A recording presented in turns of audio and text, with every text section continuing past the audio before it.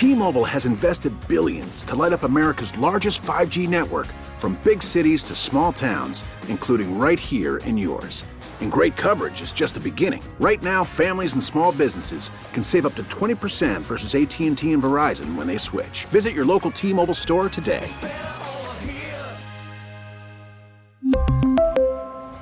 Plan savings with 3 lines of T-Mobile Essentials versus comparable available plans. Plan features and taxes and fees may vary.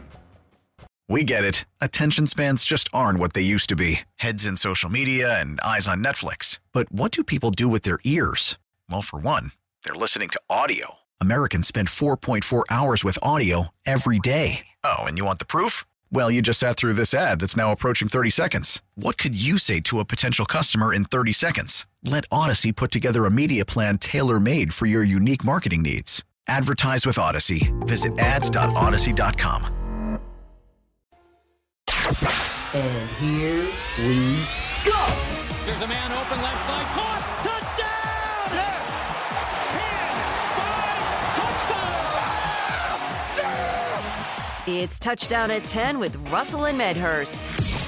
And, of course, Monday morning, 10 o'clock, you know what that means. Our conversation breaking down the National Football League, of course, with Jay Gruden. Jay, Pete, and Chris, make sure you smile today, pal. It's a great day, unless you're the Washington Commanders, who now sit there at 1-2. How are you this morning, sir? I'm doing great. How you guys doing? Doing good, Jay. Doing good. Well, I guess we'll start with this. Jay, you've had some tough first halves. Every coach has them. If you're Scott Turner, Ron Rivera, and you see the first half developing the way it is, where you have zero chance to throw the ball, some of it on Carson, some of it on the offensive line, what are you supposed to do to counter that? Well, that's a great question, especially when you're down a couple touchdowns. That doesn't help any either. They tried early in the game to try to, they did a jet sweep on first down, got 15 yards, and they tried an RPO, got rejected. Then they threw a completion, and on third down they got sacked. It was just different person every time. One time it was a center, one time it was a right guard, one time it was a left tackle, next time it was a right tackle. So it's very hard. You say just get the ball out of your hands quicker, but they're clamping down pretty good on the routes. They got one of the best corners in the league in Darius Slay, doing pretty good on Terry for the most part early in the game. And just tough sledding. Not a lot they could do, but they just got to play better, protect better. Jay, how tough is that internal battle for the play caller when you start to recognize, hey, some of the things we'd really like to do from a concept standpoint, we may not have a chance to do because my offensive line's not playing well, and I know running's not sexy, but Jay, they were getting 4, they were getting 7, they were getting 11, and they were doing that on first down. How hard is that battle for the offensive coordinator to back off some of the concepts that you'd really like to run because you're watching your team and you don't think they can execute those things, certainly based on the sack numbers Washington was incurring yesterday?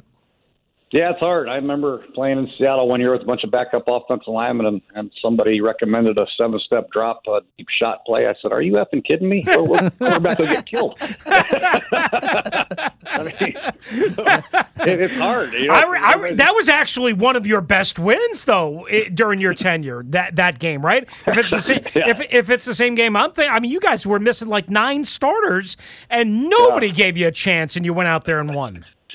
Yeah. So, but it does get harder to play caller. Your list, you have such a big list going into the game. You got all these plays filled out, and then it gets very small once you figure out that the offensive linemen are having a very tough time with all 4 of the pass rushers for the Eagles, not just one. Sometimes you get away with one, you can double team them or slide to them or whatever. But it was Brandon Graham, it was Fletcher Cox, it was Josh Sweat, Hassan Reddick. So it was one after another, and really they had no counter. Washington had no counter. I don't know what the counter would be when you can't block them. All right, take me into the mindset, not on game day and as the game is going on, but on Tuesday, Wednesday, Thursday, Monday afternoon, the whole game plan process. When, you're like, hey, if it's 75 and sunny and we pass protect, we can do this and that and this and that. When do you start going, yeah, early in the week, as I'm game planning, I don't know if my offensive line can hold up against that kind of pass rush, even though Gagnon and the Eagles don't blitz a lot. They did blitz on Monday night. They didn't blitz a whole lot yesterday, and they traditionally don't. Like, when do you start altering your game plan based on what you think you might not be able to do, if that makes sense? Well, it becomes extremely tough when they're getting home with just 4 because they can mix and match their coverages and they can play man, they can double team somebody, they can play 2 deep, they can play 3 deep, they can play spot drop, they can carry verticals, they can do a lot of different things in the secondary if they're getting home with 4, and that's what they were doing. They didn't have to blitz. They blitzed one time in an empty call, an empty automatic blitz, but for the most part, early in the game, it was a 4-man rush. And when it's a 4-man rush, it becomes quite frustrating. You got to figure out ways to get on the edge. You got to figure out ways to run the ball to try to take some pressure off the quarterback. Maybe some max play action calls where you keep everybody in and have a 2 or 3-man route, try to get the ball down the field. But then you're trying to go against Darius Slay, and he's covering the heck out of one of the deep crossers of the post. So it's tough. Something they just got to figure out and try to fight through and challenge the offensive lineman to get better throughout the game and try to get some runs and try to get some chunk plays to the running game and see what happens. Jay, you played the position. Does the quarterback, is it real that you get a sense of pressure even before the pressure is really there? Because there were a couple of times amongst those 9 yesterday where it was 5 and even 6 seconds before the Eagles actually got to Wentz, and he still wouldn't unload the football, even to the safety valves a couple times where there seems to be 1 or 2 guys short available to them. But is that a myth or is that truth that a quarterback sometimes feels that pressure even when it's not even there when you're getting sacked at the rate he was yesterday? Yeah, I think even the great ones will feel it, but the great ones will overcome it. And then the athletic ones, what you're hoping that Carson is more of an athletic quarterback. Josh Allen gets pressured a lot, and he just runs through it and gets first downs with his legs sometimes. You'd like to see more of that from Carson, the ability to, when there is pressure, to step up, scramble for yards, get outside the pocket, do something. Don't stand there like a sitting duck and take 7 or 8, 9 sacks. That's just a little frustrating. He's too good of an athlete, in my opinion, to take 9 sacks, whether you block anybody or not. So I think that's something that he has to be a little bit more focused on, to try to put 2 hands on the ball and push up in the pocket and get some yards with his legs. But it's difficult. I mean, to your point, Jay, you're absolutely right. I agree with you. On sack number 5 yesterday, I just watched it again. I like to torture myself with these things. Sack number 5, he did climb the pocket. He did try and scramble. The problem was he didn't see the guy from behind him, but because the pass rush got home, because the play took so long to develop. So that's one problem. He fumbles a lot. He tends to fumble a lot, Wentz, even before he came here.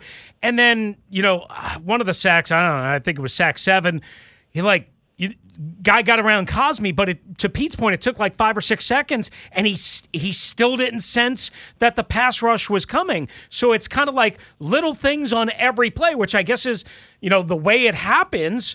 But this is now a major problem, and I'll put your feet to the fire. Ron was asked, "Hey, Ron, are you considering any quarterback change?" It's too early, in my opinion, but I'd love to hear your opinion as a head coach, as an offensive coordinator, as a quarterback guru. Would you even be considering any sort of change with Carson Wentz right now, or too early? I think it's too early right now. I mean, they know what they have in Taylor. Taylor did some good things last year, but they know that he has some weaknesses in his game. Obviously his arm talent is not what they're looking for to push the ball down the field to like guys like Terry or Jahari Dotson, so they need more of the bigger arm talented guy to get those big plays, which aren't happening right now, but they got to count on the fact that they will come. They will get better at protection. Carson will get better with the offense. It's his first year with Scott Turner, and you're hoping that they will develop and have some kind of chemistry moving forward. Making a quarterback change now doesn't make any sense in my opinion, but obviously, they know what Taylor is. Then later on, if this trend continues with the sacks and the turnovers, then get a more athletic guy in there and see what can happen. Jay, right now, when you come out, this team 2 games in a row now has come out very slowly offensively, and you certainly script all week. You have an idea of what you want to do early in the football game, but what leads to that, especially when you see it, and is it alarming to a coach when your team doesn't go out and execute very well early in the contest on a Sunday afternoon? Well, I think when you're looking at what happened against Detroit, I think Philadelphia is probably salivating. They knew they could get pressure with their 4-man rush. They knew they had a better front than even Detroit, and wreaked all kinds of havoc on Washington. So the defense coordinator was like, hey, let's just rush these 4 guys and be more physical than them up front. So now the challenge is, can the offensive linemen become more physical and dig down deep and play better? I know Andrew Norwell from Jacksonville, I had him there. I know he's a big physical guy. they got to get the other guys going. They got to get the center issue fixed. Obviously, the tackle's got to play better, more physical. That's the challenge that they have. That's the only challenge. That's the only remedy that they have is to challenge those front five guys and make sure they play better, more physical. Jay Gruden with us, of course, former Washington Redskins head coach and Jacksonville Jaguars, Cincinnati Bengal offensive coordinator, now an executive consultant for Sean McVay and the Super Bowl champion L.A. Rams. All right, one more on the whole Commanders, mess. At 1-2, right? You're heading to Dallas. Yes, road game. Yes, division game. Second straight game that you're going to get a team coming off a Monday nighter. Cooper Rush, although Cooper Rush is 2-0 as a starter in the last 2 years, maybe 3-0 after tonight. Like, what is your message to these guys as a coach? Is it just, well, guys, we've got to play better in the first half and we'll be fine? Or is it turn over a table and kick some thing in the locker room and fire somebody up so they run through a wall? Like, how do you deal with that when you're 1-2? It's a long season, but clearly, Jay, the temperature doesn't feel right here. Yeah, I mean, the leader's got to step up. There's only so much a coach can do as far as talking and yelling and showing film and being that type of guy. Eventually, the leaders of the football team got to step up and make sure that things get righted on the practice field. It starts with meeting rooms, taking accountability, and then going out and practicing your tail off, and then making sure you're doing whatever you can to prepare for the next game. If you can't block Philadelphia's front, you're going to have a hard time with DeMarcus Lawrence and Micah Parsons. That's for darn sure. So the issue lies, it's not going to get any easier. Just because Philly's leaving town, they have one of the best defenses. Well, here comes Dallas, and they have one of the best pass rushers in the league. Two of them actually on the same team. So the challenge is there, and they got to know it. They got to understand it. And they got to relish it, and they got to accept it and step up. Jay, let's talk about that game tonight. Brian Daboll's done a solid job here at the beginning of this season. Everywhere Brian's been, even both the college and the pro level, seems to really have a sound approach to what he's doing, whether he's coaching quarterbacks, coordinating offense, whatever it is. And certainly I don't think any of us saw the Giants getting off to this type of start. But thoughts on Brian Daboll as a coach, and clearly a guy that seems to, have a pretty good approach to what he's doing. Yeah, they've got a couple good wins. Anytime you win your first two games, you're doing something right, especially as a first-year coach. Obviously you're a first-year coach for a reason, because the team that you inherited probably wasn't very good unless the coach retired or something like that. So he's doing a good job with Daniel Jones. Obviously, it's well documented what he did with Josh Allen, and Daniel Jones is doing a good job. And they're mixing it up with the running game. And obviously the addition of Saquon Barkley being 100% healthy makes that team very, very dangerous because of his ability to run the ball and then the play actions off of it. They got a couple of receivers to get down the field, but they're probably still a little weak in the receiver room, but the ability with Saquon Barkley helps them a lot, keeps them balanced, keeps their defense fresh, and makes them a threat to win every game. No doubt about it. All right, Jay, again, mentioned, obviously you do some work for the Rams, as we've detailed. They won yesterday 20-12. Surprise, Cooper Kupp with another touchdown, but this was his first rushing touchdown. But I got a question for you, and I don't know if you saw the sequence. The Rams were up 13-6 early in the third quarter. Cliff Kingsbury on a 4th and 1 from his own 20, Jay. From his own 20, goes for it. And he does convert. He does get the first down, and they get a field goal out of it later in the drive. 4th and 1 from your own 20, down 7. Your offense not cooking against a divisional opponent. Right move, wrong move. What do you think? Well, that's the analytic guys. That's the question you got to ask them. No, I'm asking. Wait a second, Jay. I'm asking you. Jay, I'm asking you.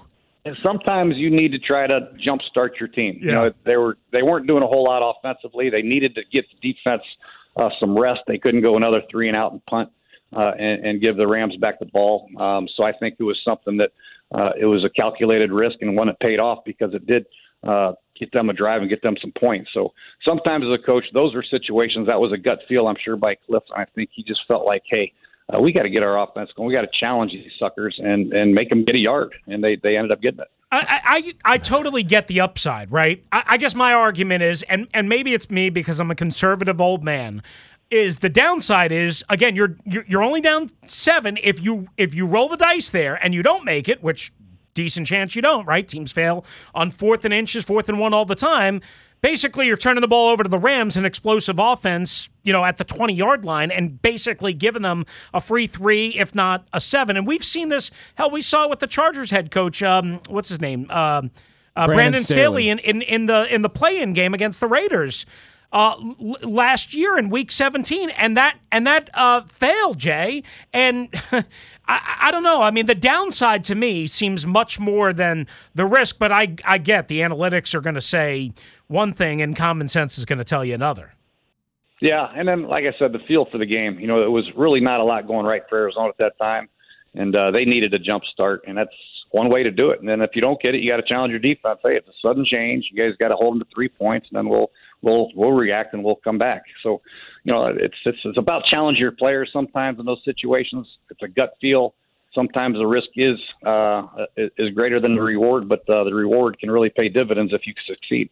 Jay, no doubt Eastern Washington played a wide-open system, very offensive-friendly, but why is Cooper Kupp so good now, even on this level, playing against the elite of the game? Well, he's got sudden quickness. Every route looks the same. Sean does a great job of hiding them, getting them free releases, whether it's in the stack formations and bunch situations, motioning them, jet sweeping them, putting them in the backfield. It's a perfect marriage, Cooper and Sean McVay, the way they utilize Cooper. They gave him a jet sweep. They copied the same play that the Lions scored, or the 50-yard jet sweep that the Lions got against the Redskins. The Commanders. Hey, they've changed names so many times, Jay. Believe me, we're all confused. Yeah. It's okay. But yeah, that's just, they utilize him perfectly, and Cooper does a great job of reading man or zone, working off leverages, and a great quickness in and out of his cuts, and he's got strong hands, and he's fearless. All right, so let me. I don't know how much of this game you saw. Baltimore, New England, obviously an impressive win for Lamar and the Ravens. Jay, I got to admit, I didn't. I was kind of hard on Lamar this offseason. I did not view him as an ascending pocket passer. Clearly, I'm wrong through 3 games. He's been awesome. What have you been able to see any of Lamar this year? And if so, what do you think stands out to you as the biggest reason why he is, at least right now, definitely an ascending passing quarterback? Well, yeah, he's getting better and better. Comes out of Louisville, which is my hometown, my city, my college. I love Lamar. I think what he can do with the ball in his hands, whether it's running the ball, whether it's the play actions, whether it's zone reads, whether it's quarterback designed runs, if he can get better and better at drop back passing like he's proven to be, he's an elite quarterback. That's just the way it is. I mean, it's not conventional. He's not a pure pocket passer, but this day and age, you don't have to be. You can hurt defenses a lot of ways, and he can hurt you a lot of different ways, whether it's direct snaps or the zone reads, like I mentioned. If he can get better and continue to get better with his drop-back passing, he's going to miss a few. There's no doubt about it, but he makes up for it with his ability to make the off-schedule plays and the throws on the run. Jay, I'm impressed with Mike McDaniel and the Dolphins from this standpoint. Yesterday, Buffalo ran 51 more plays. 51 more plays, and yet the Dolphins won in the fashion that they did. It's easier to win when everything is going well and your offense is cooking and your defense is playing great, but that type of win yesterday, to me, is the toughest type of win to get. And for Mike and the start that they're off to, that group, I think, is headed for a big season there in Miami as long as the right people don't get hurt. Yeah, Tua went down for a little bit, but he came back in, and you're right. Every time I looked up, Buffalo had the ball. I was like, does Miami have the ball yet this game? And it was 80-yard drives, but it was a classic bend but don't break defense by Miami. They did a great job when they had to get the stops. They got the stops, and Miami did just enough on offense to get the win. So I think it's a very exciting team that they have. They're proving that they can stand up defensively, and if they can do that with those 2 guys running routes and the tight end and the backs, and obviously Tua playing better, they are definitely a force to be reckoned with throughout the year. Jay Gruden with us for another couple minutes in his normal Monday morning touchdown at 10 spot. Russell and Medhurst here on the Team 980 and the Odyssey app. How about one of your former teams? I mean, while one of them sunked, the other one was really good. Jacksonville rolling over Staley and the Chargers in L.A. Not that that's an intimidating atmosphere by any means, but my gosh, all of a sudden, Jacksonville, we knew they added talent. Sheriff and Kirk, we saw them be a little plucky here easier week one, and then they go and just roll right over the Chargers. That's an improved I know they're short on defense. I know J.C. Jackson's not playing. I know they got a bunch of injuries, but my goodness, Jay, 38-10 for the Jaguars. Yeah, I mean, it's the improvement Trevor's made so far has been probably the best that I've seen in the NFL at the quarterback position. I mean, he was making throws. He was delivering the ball. He was pushing up in the pocket. He did some really good things. His accuracy is getting better and better. He's more comfortable. Obviously, Doug Peterson does a great job with quarterbacks, but adding talent like Christian Kirk and Zay Jones has helped a lot. They already got Marvin Jones. He's doing better. ATM, whatever his name is, he's doing better. They got two good tackles. They got Brandon Sheriff, and they got a hell of a running back. It's Travis ATM. I know. I get it. But, I'm only teasing. I'm a big fan of James Robinson. He was there when I was there. He's a tough kid. He's a hard-nosed kid. Great vision. They got good balance, and they're playing well. Jay, what do you do when you have a player that commits an egregious 15-yard penalty that probably snatches victory away from you, and the Chiefs end up taking the L to Kansas City? That free 15 yards that Chris Jones gave the Colts turned out to help the Colts eventually win the football game. Yeah, that's unfortunate. That's just one you put on your highlight reel and hope it never happens again. Chris has been known to make a play like that or two throughout the course of a year. You hope this is his last one. He's a great player, and he's done a lot of great things for that organization. But that was not one of his best moments. But moving forward, Indianapolis backs against the wall. You see a lot of 0-2 teams yesterday play their tails off, and that's what Indianapolis did. But you can't give a team like that any chance of thinking they can win by giving them free plays, especially on the road like that. Jay, appreciate the time. As always, sir, we look forward to talking to you again next week. All right. Thank you, guys. Thank you, Jay. Jay Gruden joining us here in his Monday morning 10 a.m. spot during Touchdown at 10 as we talk about the Commanders game and break down the league with a former Washington head coach and, of course, two-time offensive coordinator in the National Football League and currently a consultant with the world champion Rams. Jay Gruden joins us every Monday at 10. We get back into more of your calls and more of the storylines, some that didn't even have to do with Washington and Philadelphia on the field yesterday. It was an interesting Sunday, early Sunday morning, as a matter of fact. We'll talk about that and more. Touchdown at 10 continues right here on the Team 980 and the Odyssey app.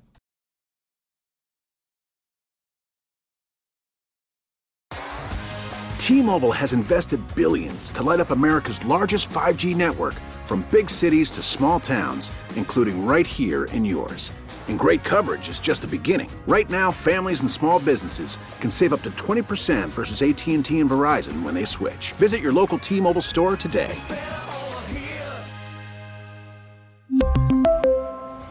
Plan savings with 3 lines of T-Mobile Essentials versus comparable available plans. Plan features and taxes and fees may vary.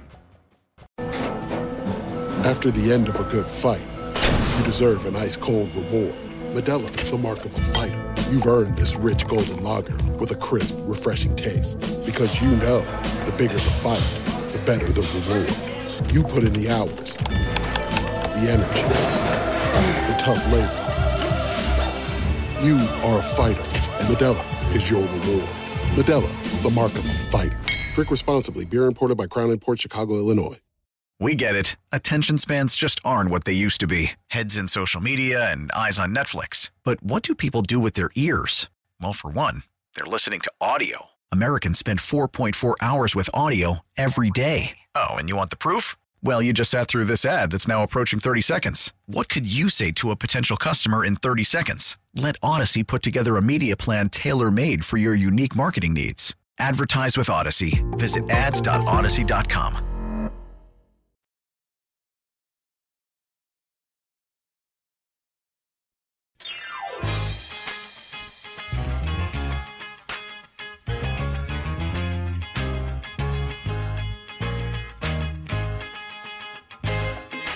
(301-230-0980). That's how you get back in with us here as we break down Washington and Philadelphia and the Dallas Cowboys and that potent pass rushing duo of Lawrence and Parsons coming up next week for Washington. A couple of good points on Twitter. I was thinking about the same thing yesterday afternoon after I had to broadcast volleyball on ESPN Plus yesterday. Shout out to Navy, knocking off American for just the 4th time in 31 matches. And also a shout out to American volleyball coach Barry Goldberg, who continues to coach, over 800 career wins, and is battling stage 4 cancer at that. Our thoughts and prayers with Coach Goldberg over at AU as well. But the great thing about being able to go back and watch these games, slow them down, and watch as you're going along is I said to myself, and somebody just brought this point up on Twitter a little while ago as I was just scrolling through here during the commercial break, Chris. Washington last year, in all of the analytical data, the eye test, you name it, they had one of the better performing offensive lines in the National Football League. They made little to no effort to bring back 2 key pieces of that offensive line. And right now, certainly from a chemistry and injury standpoint now as well, because that's the bigger thing. I mean, injuries just starting to ravage, which force your depth to be shuffled around. But by making no effort, and you knew Sheriff was out the door. I don't even count Sheriff in this. But it's much easier to replace one dude than it is 2. Right. And they apparently wanted no part of bringing Eric Flowers back, who I thought Eric Flowers played very well at the left guard position last year. Agreed.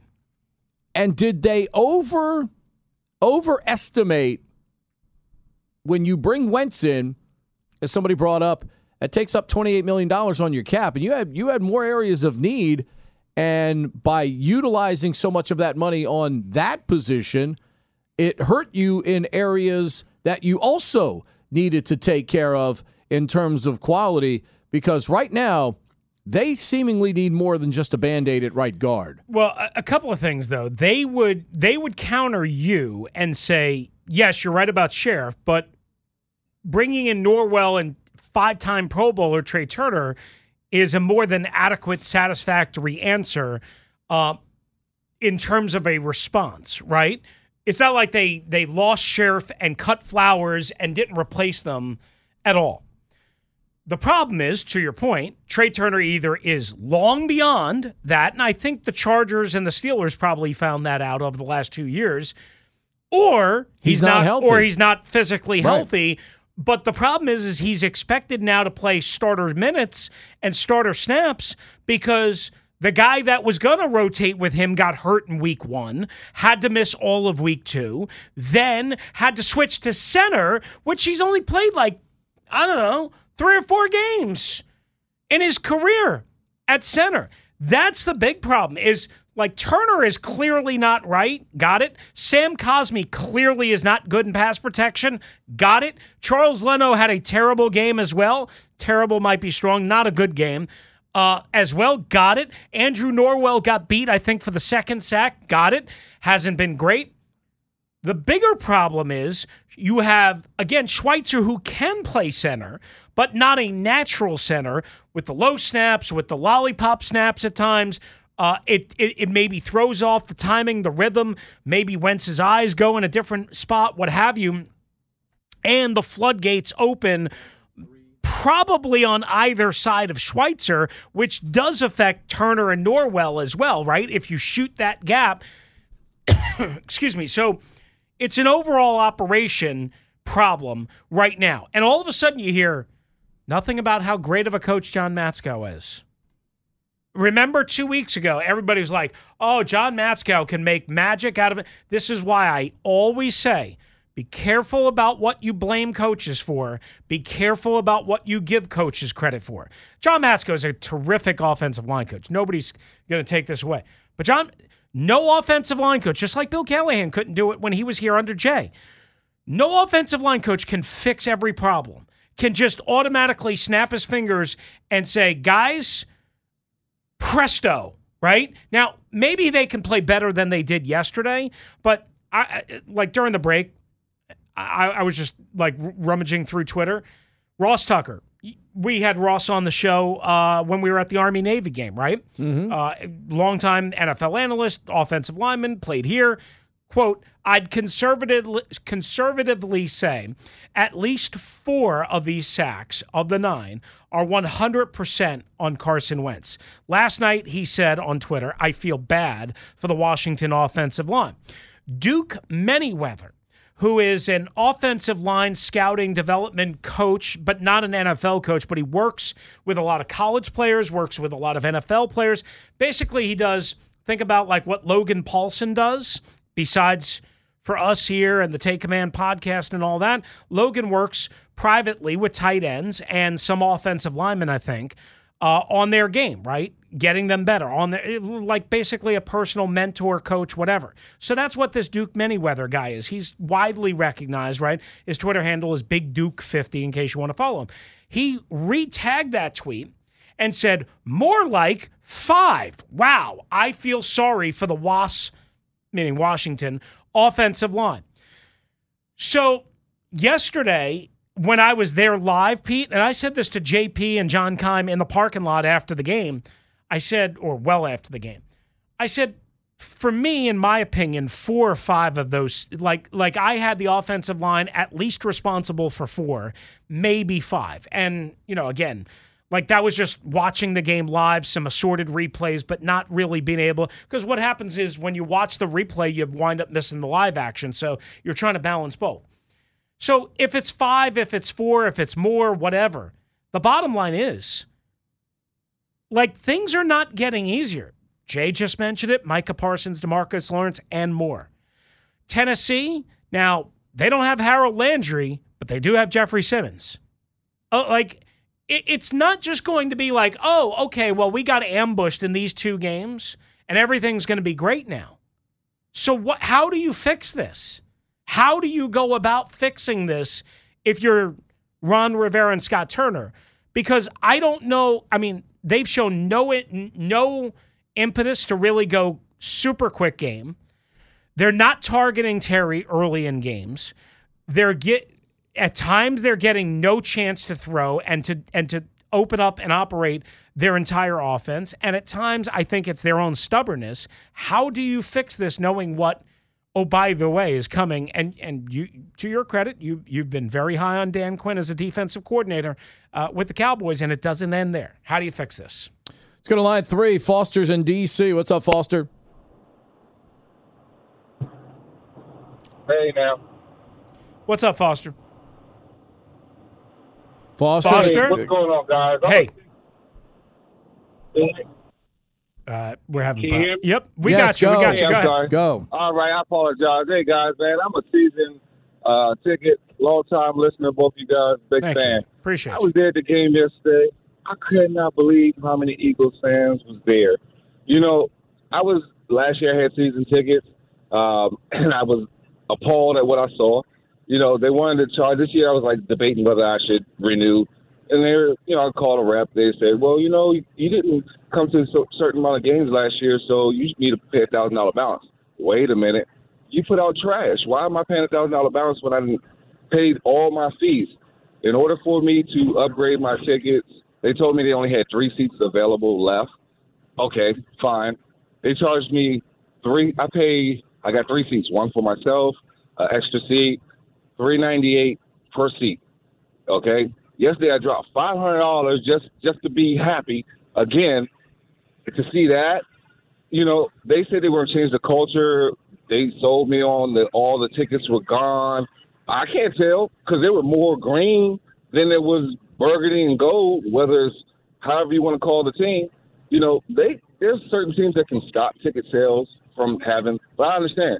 If you're going to tell you have season ticket holders and members, I'm a Gold Club member, quote unquote, but I don't see anything other than pocket sales.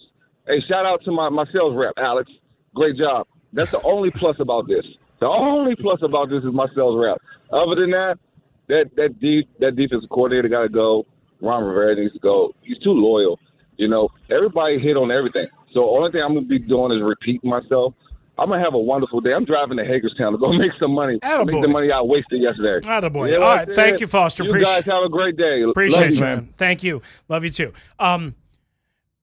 Pete, how sad is this? It's 10:38 on a Monday morning of week 3 into week 4, and a season ticket holder, a loyal fan, is shouting out his season ticket rep. Right? That's where we're at. Positive. That's where we're at. Guess what, Squidward? We stink! That's where we're at, too. I love a little SpongeBob.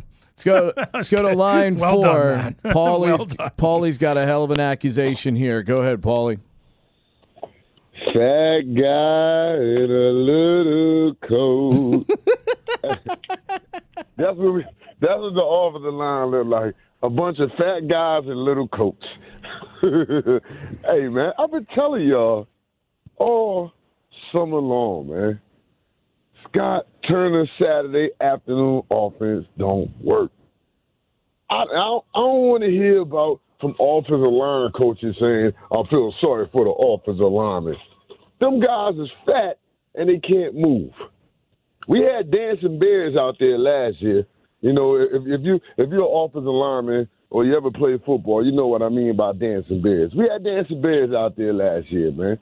Now we got rhinoceroses out there, man. They can't move. And Scott Turner, we want to pass the ball. He's soft.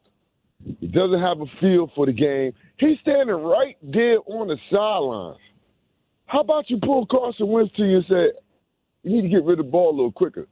Because he's right. It ain't just alignment. It was alignment. It was Carson Wentz. And it was Scott Turner. Man, we got ambushed yesterday and did nothing about it. If you want to feel sorry for somebody, feel sorry for the defense.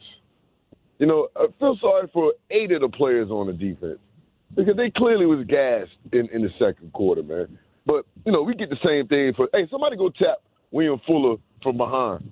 Pause. See if he turn around. That dude never turns around. Ever. No, Bobby McCain, make a play. It's okay to make a play, Bobby McCain. Nobody's gonna talk bad about you for making a play. This dude got to be the worst safety ever, man. Next to Apke. Why would we replace Apke with Bobby McCain? They the same guy. One's just black, one's just white. They the same guy. I don't understand it, man.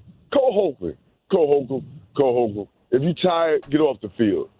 That play in the last drive of the second half on that pass to A.J. Brown where he just literally stopped running. A.J. Brown caught the ball. Holcomb turned around and just looked at him. He stopped running. Hey, what they say in that movie, bad attitude reflects bad leadership. Hell to the W, man. Thanks, Paulie. Paulie, appreciate you, Hoss. I mean, Paulie's, to be fair to Paulie, right? He and I often butt heads and disagree. He has, and I think A.J. Thompson is another one. Man, they have consistently rained down hate. Hate might be strong. Criticism on Scott Turner. And I know you and I'll speak for myself, I've always defended Scott by saying, no, I actually think Scott is a pretty creative mind. Yesterday's first time that I would go at Scott. If I was a coach, you wouldn't say first half last week? I mean, meaning yesterday was worse in your mind. Yesterday was worse because it was easy to see what was happening, and the easy counter is to just slow the pass rush down by running the ball even more than you wanted to coming in. Is yesterday easier to blame Scott for because, again, they did have success running when they tried to run it versus last week when they didn't have success? Yes. And that's why I said yesterday is the first time that, like Paulie, I would go at Scott Turner. If I was a coach on that staff, I'd have been in the headset saying, Scott, we probably need to run a little bit. We're not holding up in pass protection right now. We got nothing for them in pass protection. You know, there's glory in winning 13-10. There's no glory in losing 24-8. Okay?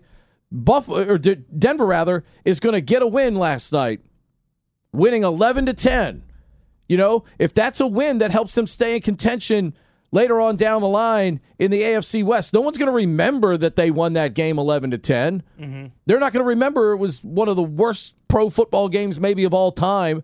I think Denver punted like 10 consecutive possessions or whatever. I mean, that is an atrocious offensive performance on both sides of the ball. I'm just saying, though, but there's glory in winning 11-10. There is no glory at all in losing 24-8.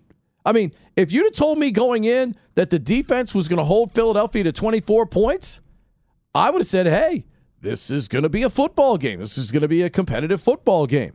Yesterday, unfortunately, that just the Eagles defense dictated all afternoon long to the Washington offense.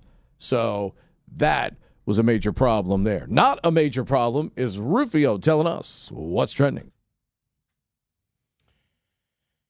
Well, here's what's trending. The Commanders are 1-2, and it feels a lot worse. If you missed our great conversation with Jay Gruden, former Redskins head coach, earlier this hour, go check it out on the Odyssey Rewind feature on the Team 980. We covered the Commanders' dismal performance yesterday against the Eagles, who are now 3-0 and safely tucked into first place in the NFC East. We also took a spin around the NFL, looked at the Monday night game coming up tonight, which is the Cowboys and the New York Giants. The Cowboys at 1-1. Cooper Rush will be their quarterback, and they're going to get Jason Peters in the lineup. He'll be active tonight, according to a report from Jordan Schultz. And as well, the Giants again at 2-0 at MetLife Stadium. And the Cowboys are, of course, the Commanders' next opponent this Sunday at AT&T Stadium in Dallas. Meanwhile, the Nationals with a win yesterday over the Miami Marlins. Speaking of the Marlins, Don Mattingly, according to reports, going to part ways with the Fish organization at the end of this year, and that's what's trending.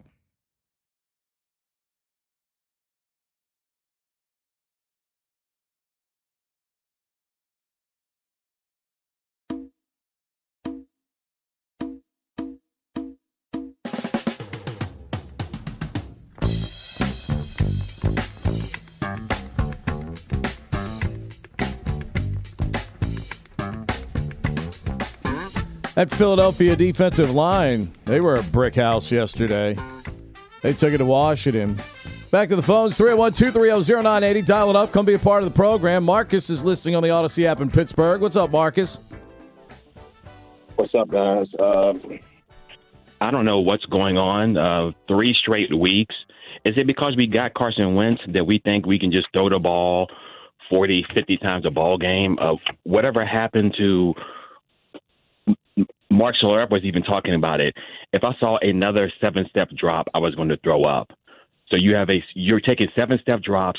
You're a quarterback that holds the ball all day. Russell just said at least 4 sacks was the fault of a quarterback, probably more than that. You're not running the football. The few times we ran the football, we had success. When it's 0-0, why aren't we running the football, 30, 40 times a ball game, setting up the play action? Those pass rushers, they want us to not run the football. They want to pin their ears back and just attack the quarterback. What they don't want is us running at them. Pass rushers don't like that. This game plan was disgraceful. And we're very lucky we're not 0-3, because if we played Jacksonville today, Jacksonville would kick our you-know-what. Well, very, very Jacksonville should have won that game. Won the football. Yeah. Jacksonville should have won that game, to your point. Listen, Marcus, there's nobody more the champions running the ball more for all the reasons that you mentioned. Now, some people will tell you run has no effect on play action, no effect on slowing down pass rush, no effect on you got to marry concepts. Look, I'm not smart enough to know all that. I'll leave that for Logan Paulson and Craig Hoffman. But I will say this. Again, as Pete and I have chronicled, okay, when you're having the success on first down that you're having all throughout the first half yesterday, it's absolutely just revolting to your stomach that they come out down 17-0, reeling on defense late in the first half, 3 minutes to go, and you go pass, 2 incompletes and a short completion, and the defense has to go right back on the field. And what happens? They give up an 11-play, 88-yard drive in less than 2 minutes and a touchdown as halftime. Exactly. There's so many things that are connected, right? It's like the hip bone's connected to the whatever bone and all this. Well, that's what it is with the Commanders. If your offense doesn't help out your defense, you can't expect your defense to always bail out your offense, and vice versa, right? Because exactly, Marcus, appreciate the call. Let's go down here to Noel, who's listening on the Odyssey app in Chicago. What's up, Noel? Hey, good morning, guys. I hope you're Noel? having a good Monday, because we're not. All of us are miserable, obviously. But it is a misery Monday, and that is that is the nicest way to put it. Honestly, it is. So, I mean, like, obviously it's just been atrocious, everything. Ron is the main person that's at fault here. But I want to just throw something out there, and I'm going to say it, and I wholeheartedly believe this, that if we get blown out again the way that we did in the first half for a third week in a row, then if we lose to Tennessee, I think we should bench Carson, put in Heineke, and get ready to potentially see what Sam Howell can do at this point. Because, like, if we're like in a 1-3 hole as of next week, and then if we lose to Tennessee, like, we're going absolutely nowhere. And I think it's just a matter of the guys just trying to figure out a way to save their jobs. And really, like, the personnel on the offensive line anyways, like, we've all seen enough. Carson can't handle the fact that he can't do 7-step drops, and he can't handle, being able to get the ball out quick. I mean, Scott can come up with something maybe to get the ball to Terry, to all the playmakers that could help him. But I just don't think that there's any hope for him right now with just how bad the offensive line looks. So let's just get Sam Howell ready at this point, in my opinion. So Noel, appreciate the call. The problem is you're going to – first of all, Ron brought this player in. Ron's not cutting the cord on Carson Wentz until it's just an abject disaster or he gets hurt. Right. That's not happening. I don't think 1-4 is abject disaster. Do you? Like, if they lose this week at Dallas, and then to Noel's point, next week against Tennessee, which nobody should be intimidated by Tennessee by any means. But if they're 1-4, heading into like Chicago, I don't think they're making a quarterback switch on a short week. B, I think that's still too early. Now, after Chicago, 1-5, if you lose and nothing really has sustainably improved, I might be more open to that. I still think that's too early. If they are 1-5, then Chris Harris or John Motzko or Scott Turner needs to be the interim head coach of this team, and they need to start cleansing if they're 1-5. Wow. It's obvious at that point it ain't going anywhere. Wow. All right. I like that. Can't be 1-5. Can't. I agree. Can't be 1-5. I agree. If they're 1-5, do you think at 1-5 though that is going to be the reality, that Ron would get blown out? I mean, now we're going from would you make a quarterback switch? Would you fire Jack Del Rio to the head of the operation? Yesterday was not Jack's fault. I agree. But what you're talking about there is the head of the operation, the linchpin. It's not working. 2 7-win seasons, you're sitting at 1-5. I'm with you. But the owner's hiding. So you're probably not going to get that. I would say very unlikely.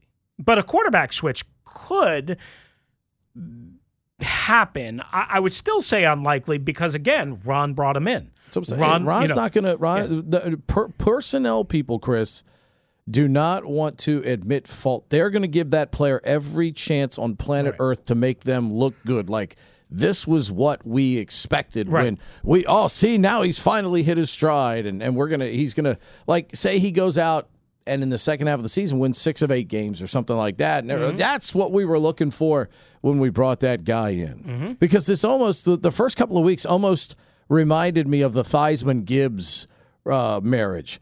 When they first started, you go back and look at Joe's numbers in those first 5 games. Dude, they were tossing that pill all over the nation's capital. They were throwing it. Joe had big numbers, and they were 0-5. Now, it eventually worked. They eventually found, that common ground between the two of them. Ironically, it was sticking the ball in the belly of number 44. Now, I'm not saying, number 8's going to come back to the lineup at some point around that time and change the fortunes of this team in time for this team to win 9 or 10 games at that point. But really, your only saving grace right now is when you add 8 and 99 coming up here in a few weeks, that they contribute so much that it changes your dynamic so much that you start winning football games again. Now, I do believe 8 and 99 can do that for you if they maximize that, but they've got to get every ounce of everything that's available that they have. You don't know if Brian's going to be able to do that when he first comes back because he's got to play his way back into football shape here.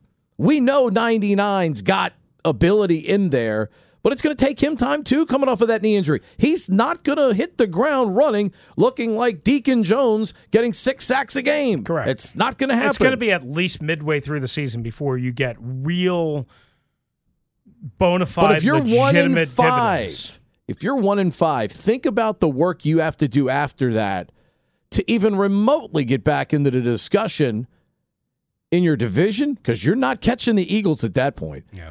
And then staying in it in the conference. So if you're 1-5, that would include losses to Detroit, Philadelphia, Dallas, and Chicago, right, which means your NFC tiebreaker record is going to suck too, even if you get it together as the season goes along. Yeah, they were 1-5 to start 2020 and did rebound enough to get to at least 7-9 and win the division.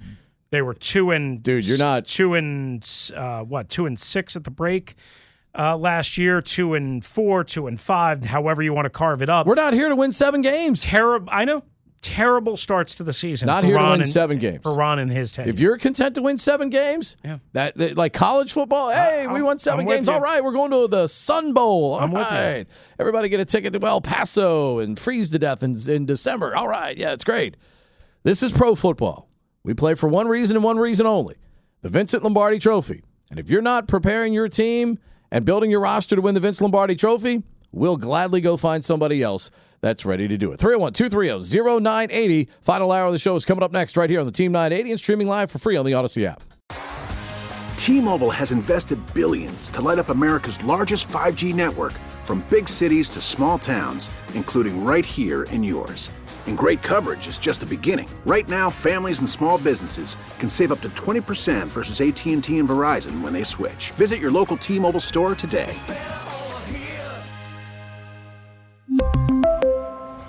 Plan savings with 3 lines of T-Mobile Essentials versus comparable available plans. Plan features and taxes and fees may vary.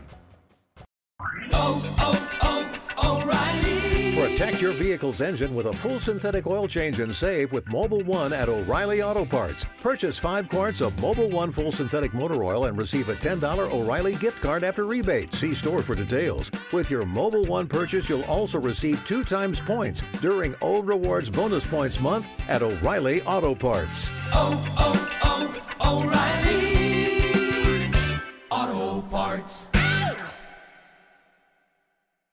We get it. Attention spans just aren't what they used to be. Heads in social media and eyes on Netflix. But what do people do with their ears? Well, for one, they're listening to audio. Americans spend 4.4 hours with audio every day. Oh, and you want the proof? Well, you just sat through this ad that's now approaching 30 seconds. What could you say to a potential customer in 30 seconds? Let Odyssey put together a media plan tailor-made for your unique marketing needs. Advertise with Odyssey. Visit ads.odyssey.com.